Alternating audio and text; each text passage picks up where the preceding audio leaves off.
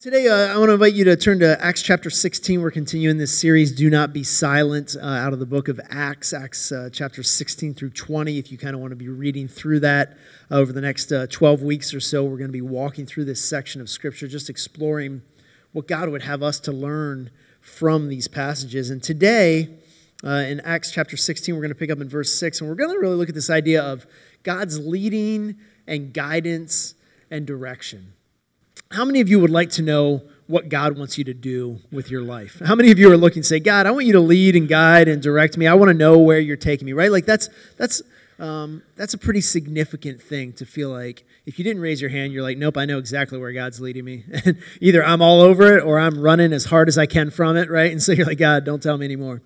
But I get in conversations with all of you regularly, and this is something that comes up all the time. Oh, I feel like God's leading me towards this, or I don't know what God wants me to do, or I have these opportunities and I'm trying to figure out which one is the way I should go, or what does God want me to do in this? And so we're going to look at a time when Paul and his travel companions had this same sort of situation happening to them. And I want to warn you up front that I'm not going to give you 3 snazzy points that are going to help you to have this locked down for the rest of your life. There's no 3 simple things that I can tell you that will help you to always know precisely the will of God in every moment and every situation. That doesn't exist. And when you look at Scripture, you see over and over again that the people are continually, they have to work, they have to seek. There's moments where we're called to step out in faith, and we don't always know exactly where God's leading.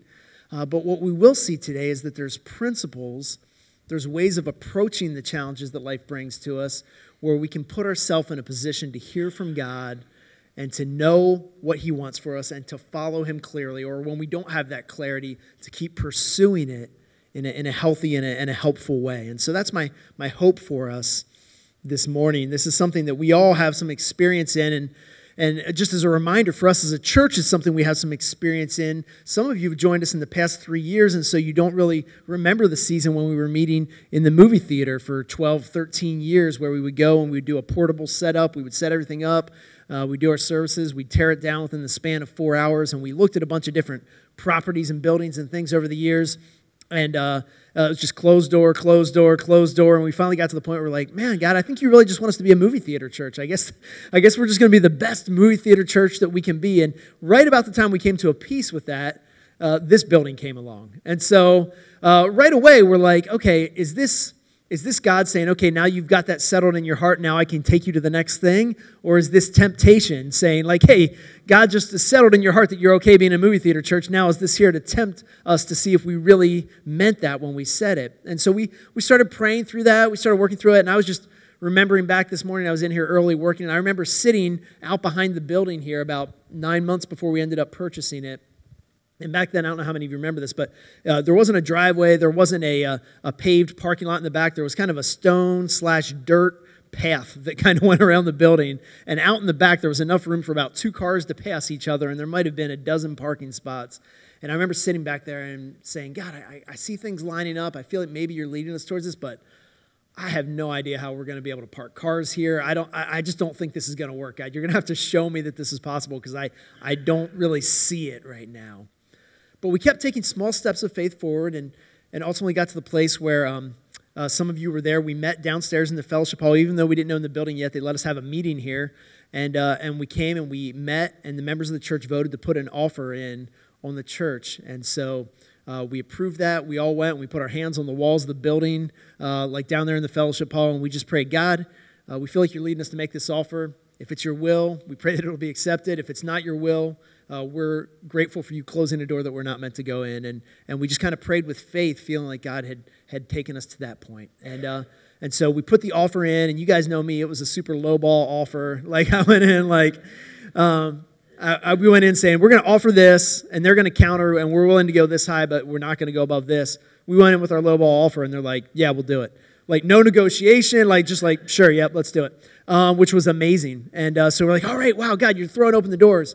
Well, the next thing is we begin the process, and we do some soil testing, and there's a buried oil tank in the back, and the soil testing reveals that there's oil in the soil, and they're like, your tank might be broken. This could be tens of thousands of dollars of environmental cleanup. And so it just kind of went into limbo, and it was an unknown period. We didn't know if it was going to go forward. The bank was thinking they might want to back out. And so finally we reached out to him and we said, hey, we don't want to see this thing quite die yet. We don't know, maybe this is God giving us an out on something we're not supposed to do. But we reached out and we said, hey, we don't want this to be, just to kill the deal. So what if you let us pay to dig it up and let's just see what's in there? And they came back and they're like, no, we don't want you to dig it up. We'll dig it up. We'll pay to dig it up. We'll clean everything up. If it's less than, I think it was like $20,000, we'll take care of it all and then we'll sell you the building. But if we get in there and it's a total mess, everybody can walk away and nobody has to deal with it. Well, they would have to deal with it, but we wouldn't have to, right? We're like, wow, that's a really great deal. So we don't have to do anything. We just sit back, right? So they went in, they paid to dig the tank up, and it turned out after they did, I was like, so what are you seeing? They're like, there's nothing here. I don't know what your soil testing showed you. I'm not sure what was going on, but we can fill this hole in. Everything's good. You don't have to do anything else. And so there was these ups and downs of saying, like, God, are you leading this to us?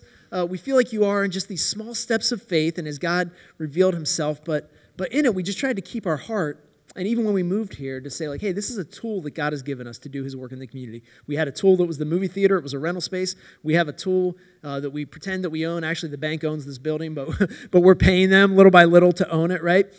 It's a tool. This is not the church. We are the church. And in keeping our perspective there, it allowed us to walk forward in an opportunity and kind of seek and pursue God. And I'm sure that you guys have experienced this in your own life as you've pursued things of just kind of trying to walk forward, but always leaving God the freedom to open and close doors. And so let's look at how this happened in this account with Paul, with Timothy, with Silas as they're traveling. We pick up in verse 6. It says, and they went through the region of Phrygia and Galatia, having been forbidden by the Holy Spirit to speak the word in Asia. And when they had come up to Mysia, they attempted to go into Bithynia, but the Spirit of Jesus did not allow them. So passing by Mysia, they went down to Troas, and a vision appeared to Paul in the night. A man of Macedonia was standing there, urging him, saying, come over to Macedonia and help us. And when Paul had seen the vision, immediately we sought to go into Macedonia, concluding that God had called us to preach the gospel to them. So a little passage here, but there's a lot tied up into it, and we can see this guiding hand of God, closing some doors, opening others, and so there's some real direct application to our life. And so, like I said, there's a few principles I want us to grab out of this. The first one that I see and that we can grab out of this is that God's next direction for us always builds off his prior directions to us. God, it's not like we're just entering into a brand new story with him, right? Like he's been unfolding this story in our life. He's been leading and guiding and directing and shaping us and setting us on a mission. And so the next thing that he gives you is going to tie into all the things that he has led you thus far. He's not going to completely change course. Now, the direction might look really different than where you've gone before, but it still is a continuation of the work, the story that God is writing in your life. With Paul, we saw this when he was a persecutor of the church. Jesus struck him down on the road and said, why are you persecuting me? And he blinded him. And then he sent this man named Ananias to go and to prophesy over him.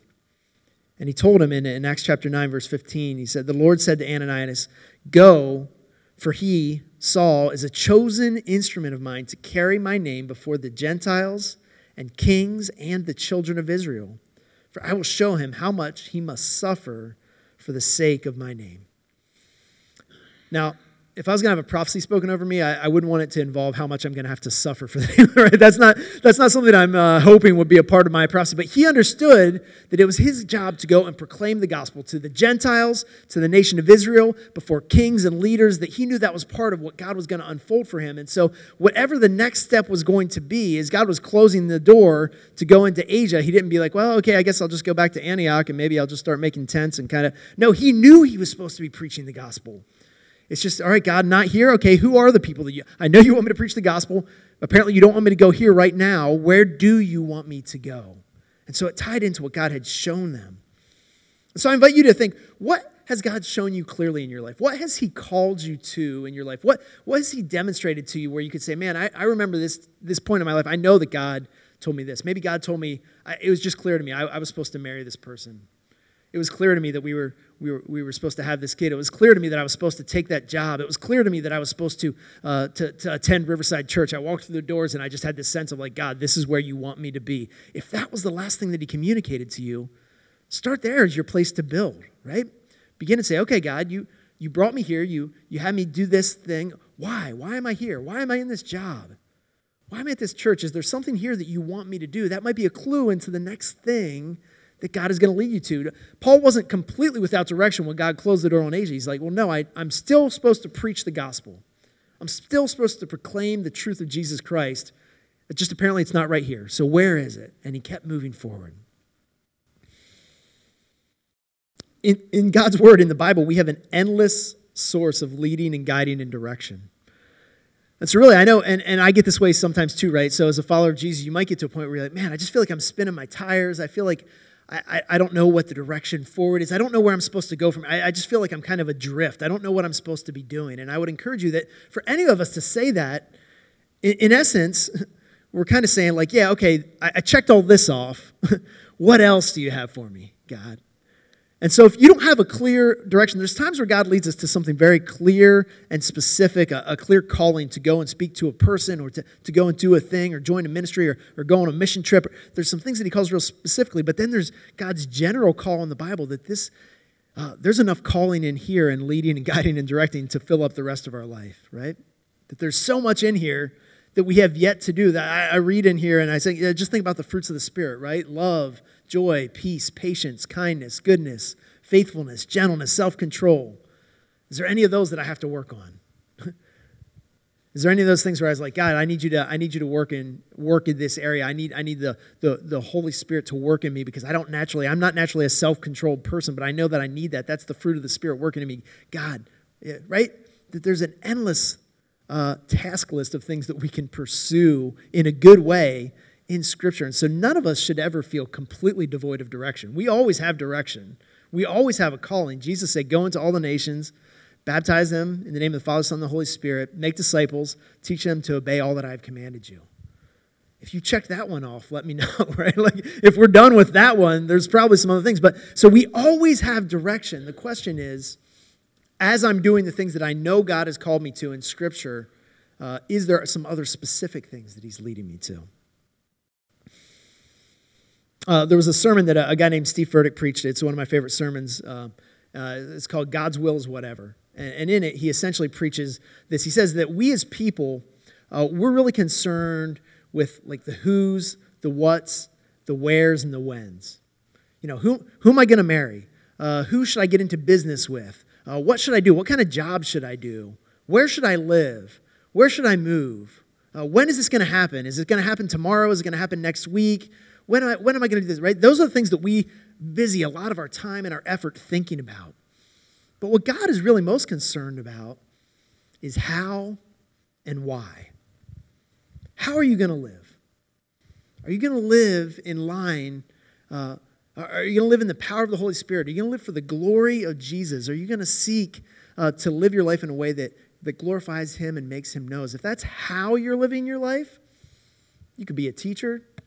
You could be a plumber, you could be a stay-at-home mom, you could be a pastor, you could be a missionary, and you could be doing a great work for Jesus, right? If that's how you're living your life, there's all this freedom. There's a million things you could do if that's how you're doing it. Why are you doing it? Are you doing it to glorify Jesus? Are you doing it because it's going to help you and your family and your loved ones to grow closer to him?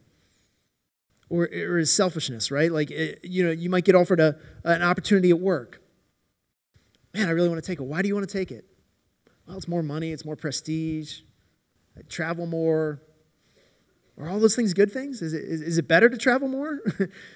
Is more money really going to be better? I mean, we all could use more. Does anybody here want more money, right? Like, everyone, right? Everyone wants more money. But is it always better for us? The history of lottery winners would say, no, probably not, right? There's a tragic story that a lot of those ended, that more money is not always a better thing. And sometimes God will say, hey, yeah. And sometimes it is in line, right? The how and the why lines up with like, hey, I'm doing this to glorify God. I'm doing this to benefit my family. And now he's opened up this door for me to go and take this position where I'll have more influence and I will bring in more income and I'll be able to be more generous and bless other people. And so I'm not saying that God is always going to lead you on this path of the lowest common denominator and to reject the blessings of life. Sometimes because he's a good father, he aligns those things together. But the question is why? Why do we want to do it? Do we want to do it because we want to get closer to God, or because are there selfish things at the motivation, right? So think about that as you're thinking about God's direction.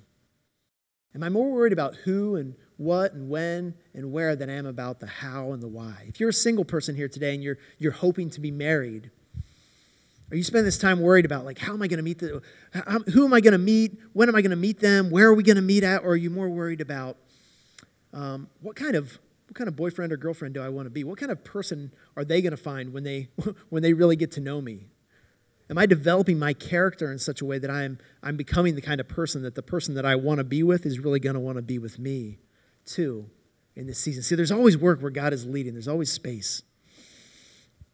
So God's next direction always builds off his previous direction. The second thing that I see here is that God leads both by closing and by opening doors. He does it in both ways, and it's part of the process. We don't like the closed doors most of the time. We really get angry, and we get disappointed, and we love an open door. But sometimes the closed doors are more helpful for us than the open doors. Now, we could speculate about how this was closed. It doesn't tell us in Scripture. It says that they were forbidden. That's pretty strong to speak the word in Asia. It could have been a prophetic word from somebody in the church. It could have been their time in praying together. It might have been an illness or some sort of outward opposition that kept them from entering into that region. We don't know. But it was very clear that they took it as a word from the Lord that he was closing that door. And the same thing happened again. So when we look to these things, when we look to make godly decisions, open doors and closed doors, how do we evaluate these things that come along? Well, there's most people will point to a few things. One, as I already talked about, is God's word. He's made a lot of things really clear here.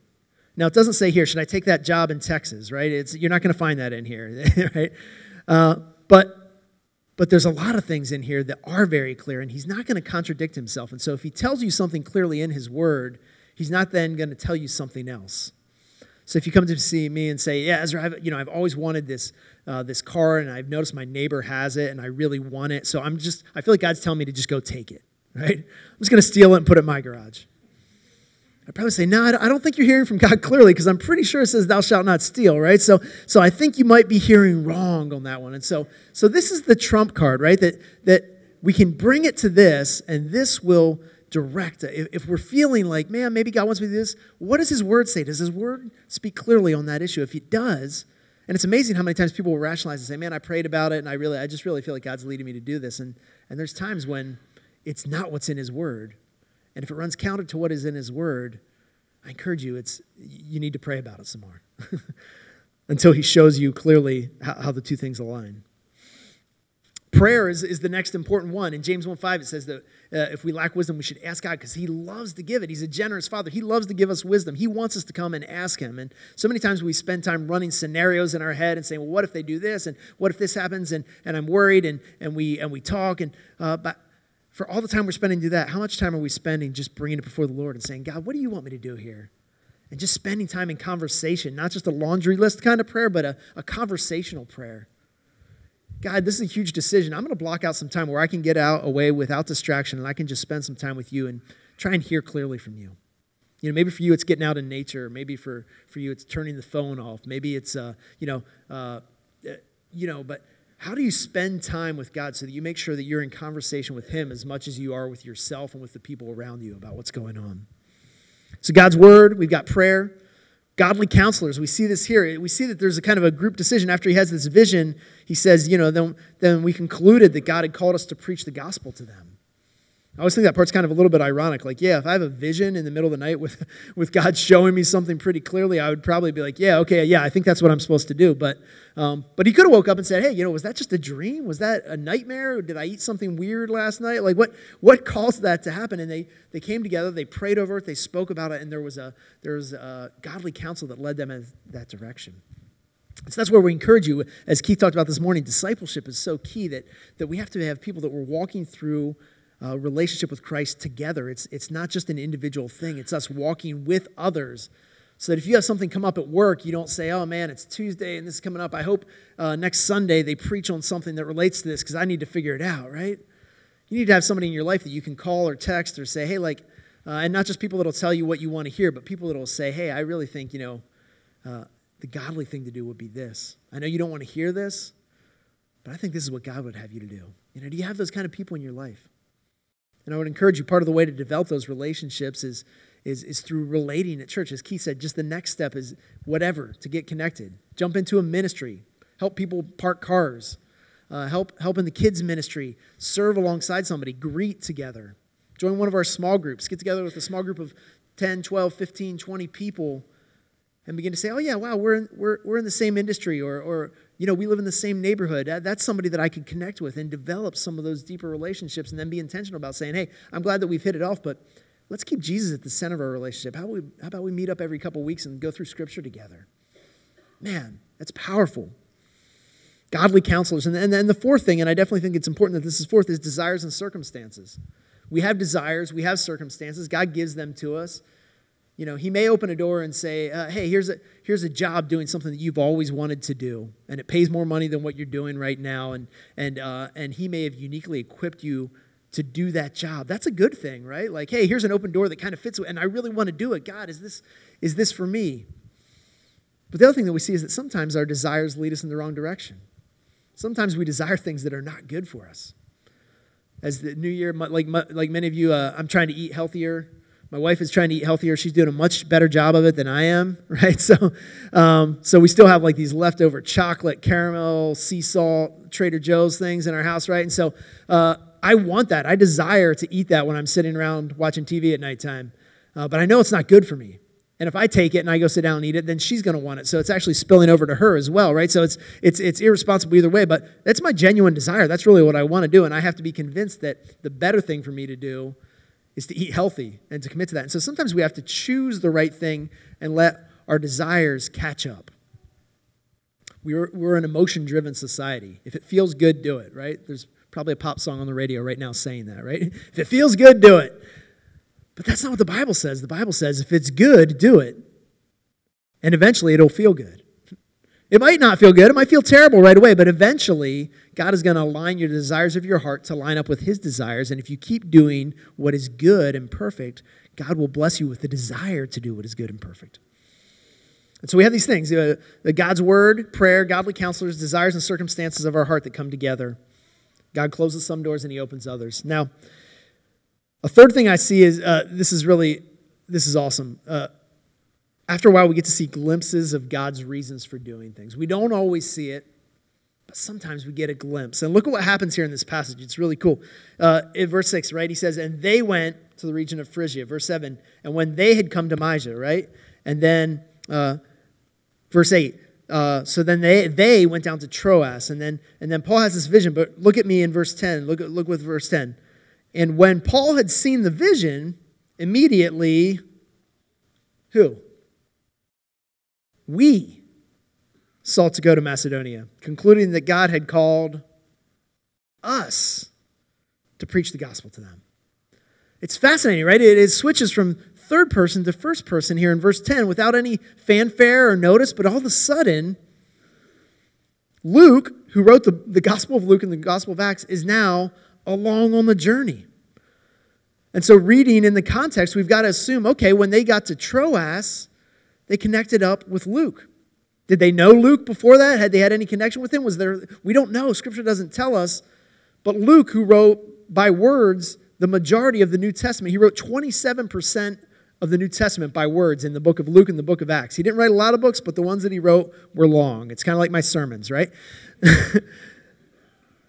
So this incredible contributor to Christian faith and history, like we literally might not be reading this book today if God hadn't closed the door over here. Did the people in Asia need the gospel? Yeah, they needed it, but God said, not right now.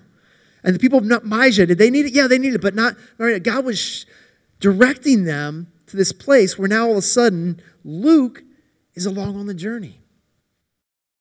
Maybe that's why God closed those doors. We don't know, but we can get a glimpse of it, right? Listen to the towns that they went to as they were rerouted in this. After this, they go to Philippi, and then they go to Thessalonica, and then they go to Corinth, right? And you might recognize some of those cities from biblical books, right? The Philippians and Thessalonians and 1st and 2nd Corinthians, like a huge volume. A lot more of the New Testament is also now comes into play because they went to these places, they planted churches, these churches grew and had mistakes and had successes and had failures, and Paul wrote letters to them, inspired by the Holy Spirit, and now we get to read those today. And so much unfolded by these things. It seemed like, God, why are you closing these doors? But we begin to see, oh, that's why you were doing it.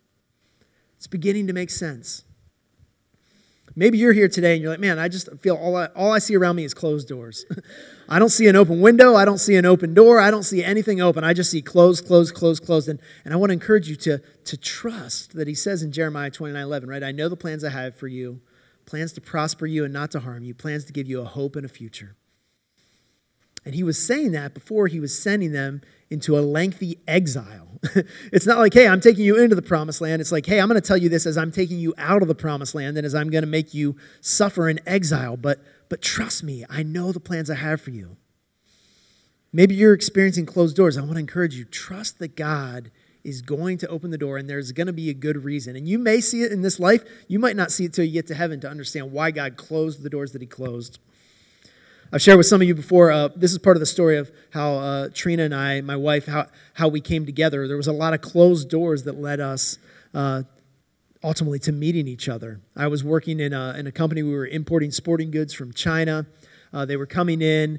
We were shipping them out, and a ton of them were getting returned because we weren't packaging them properly, and they were getting damaged in shipment. And so my boss calls me in, and he says, hey, down in our warehouse in Louisville, there is like pallet after pallet of broken stuff because things aren't packed correctly. I need you to go down to Louisville, figure out what's broken, and fix it, right? So this is not a glamour assignment, right? This is not one of these things that are like, oh, I can't wait to go to Louisville. That sounds exciting, and go to the warehouse and look at broken stuff all day and try and figure out why it's breaking.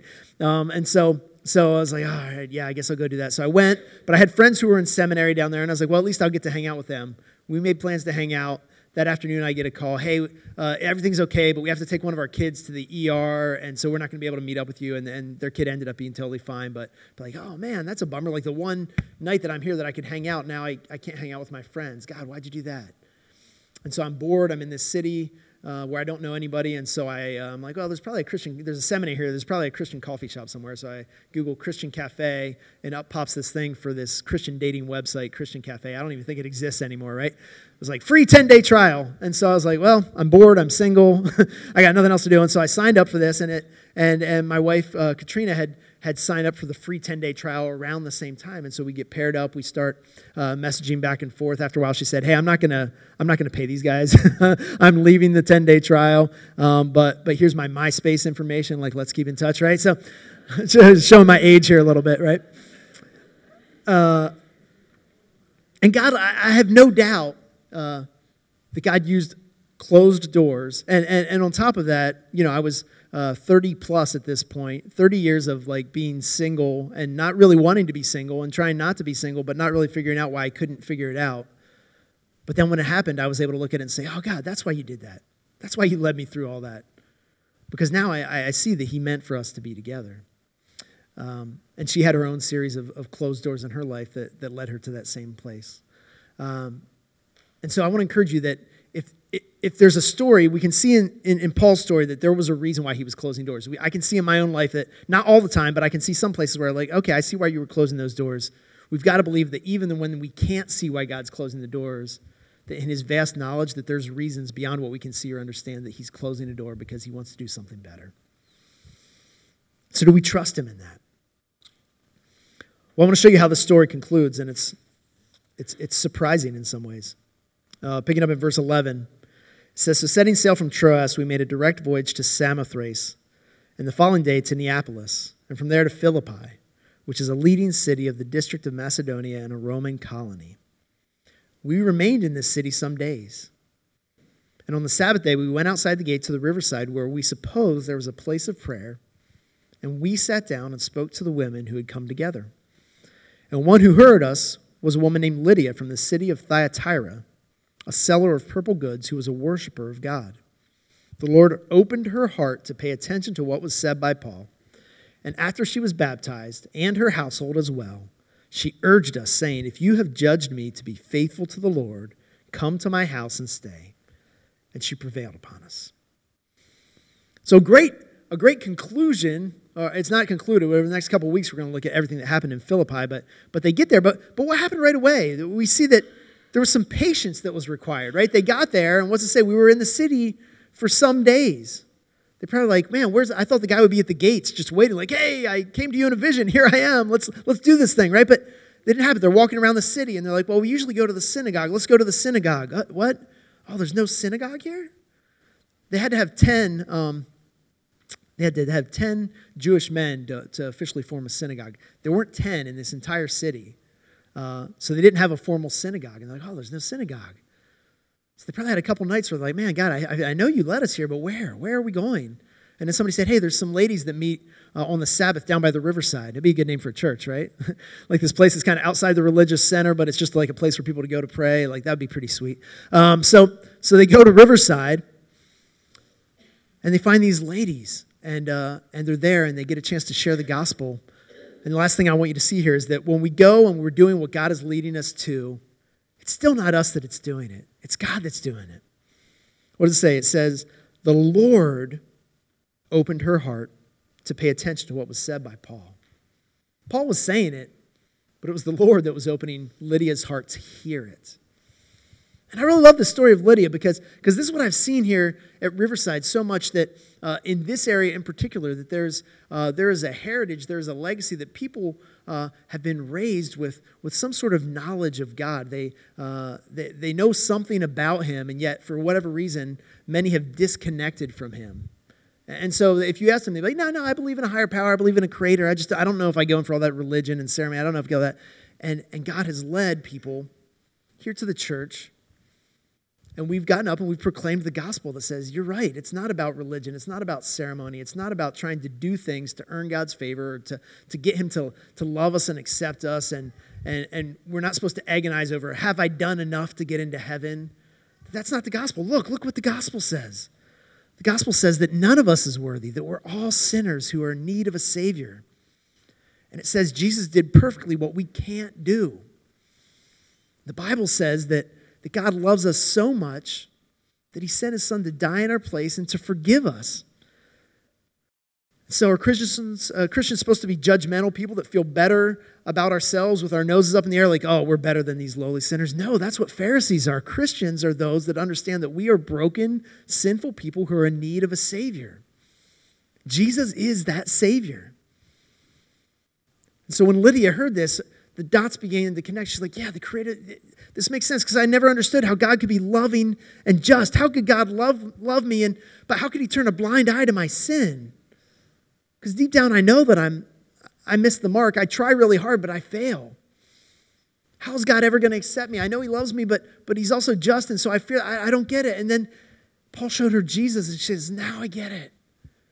Now I understand how God is both loving and just. Now I understand how I could possibly spend eternity with Him despite my brokenness. And my hope is that for some of you that you're coming in the position of Lydia today even, where you say, I've been pursuing God, I've been trying, I came to church today because I know I'm supposed to do that, but it's just never really clicked. And maybe today the Holy Spirit is working in your heart, connecting the dots to say, no, it's not about doing, it's about being. It's about receiving what Jesus has done for me. It's not about a list of rules and regulations that I'm never going to feel like I did enough. It's not about feeling like I'm less and less. It's about receiving the fact that Jesus has freed me from that He's fulfilled the law on my behalf, that He loves me so much that He died for me and that He's given me forgiveness. And I can charge out of here and I can wake up tomorrow full of hope and life because I'm forgiven. I'm free. I don't have to worry about if I die, if I'm going to go to heaven. I know that He has promised that I will. So now I can live my life on mission. Now I can be excited. Now I can I don't care what people think about me, right? Their opinion, it doesn't matter nearly as much as the opinion of the Father. And He's told me what He thinks about me. And He's demonstrated it on the cross. My hope is that you're there today. That's descriptive of where your life is. And if it's not, I want to offer you the opportunity. Today is the day. If you're feeling something and it's not Ezra convincing you, if you're feeling something, it's the Holy Spirit saying, hey, I'm calling you to a deeper place. I'm calling you to know what forgiveness feels like. I'm calling you to know what assurance feels like. I don't want you to go through life worrying about whether you're good enough. I want you to believe me when I say that you weren't good enough, but because of what Jesus has done now, I view you as my child, and I welcome you in. And I hope that He's leading you that place today. And so I'm going to invite the band to come forward. I'm going to invite you to bow your head in prayer, and I'm going to invite you to respond this morning. First, I want to talk to those that, If you heard me talking today about leading and guiding, and maybe you've been wrestling with a decision in your life, maybe you've been wrestling with where God is leading you, maybe you feel like your tires are spinning or you see the clock ticking away and you say, God, I feel like there's got to be more than this for me. There's got to be something else. I want to encourage you to think about the things that we talked about today. Are you fulfilling the clear calls that God has already placed on your life in Scripture? Are you pursuing the things that He's laid out there? He's giving you a blueprint of what the Christian life is meant to look like. Are you pursuing those things? That's a great leading. That is direction. And maybe He's speaking to your heart today saying, that's where I want you to go. I'm telling you that. If you're trying to decide on something else, I want to encourage you to study Scripture, to be praying about it, to talk to godly counselors, reach out to somebody who you know and trust and ask for their input and factor your desires and circumstances into that. But allow God to walk through this. He loves to pour His knowledge and His wisdom out on you, and He wants to do that. I want to encourage you with that today.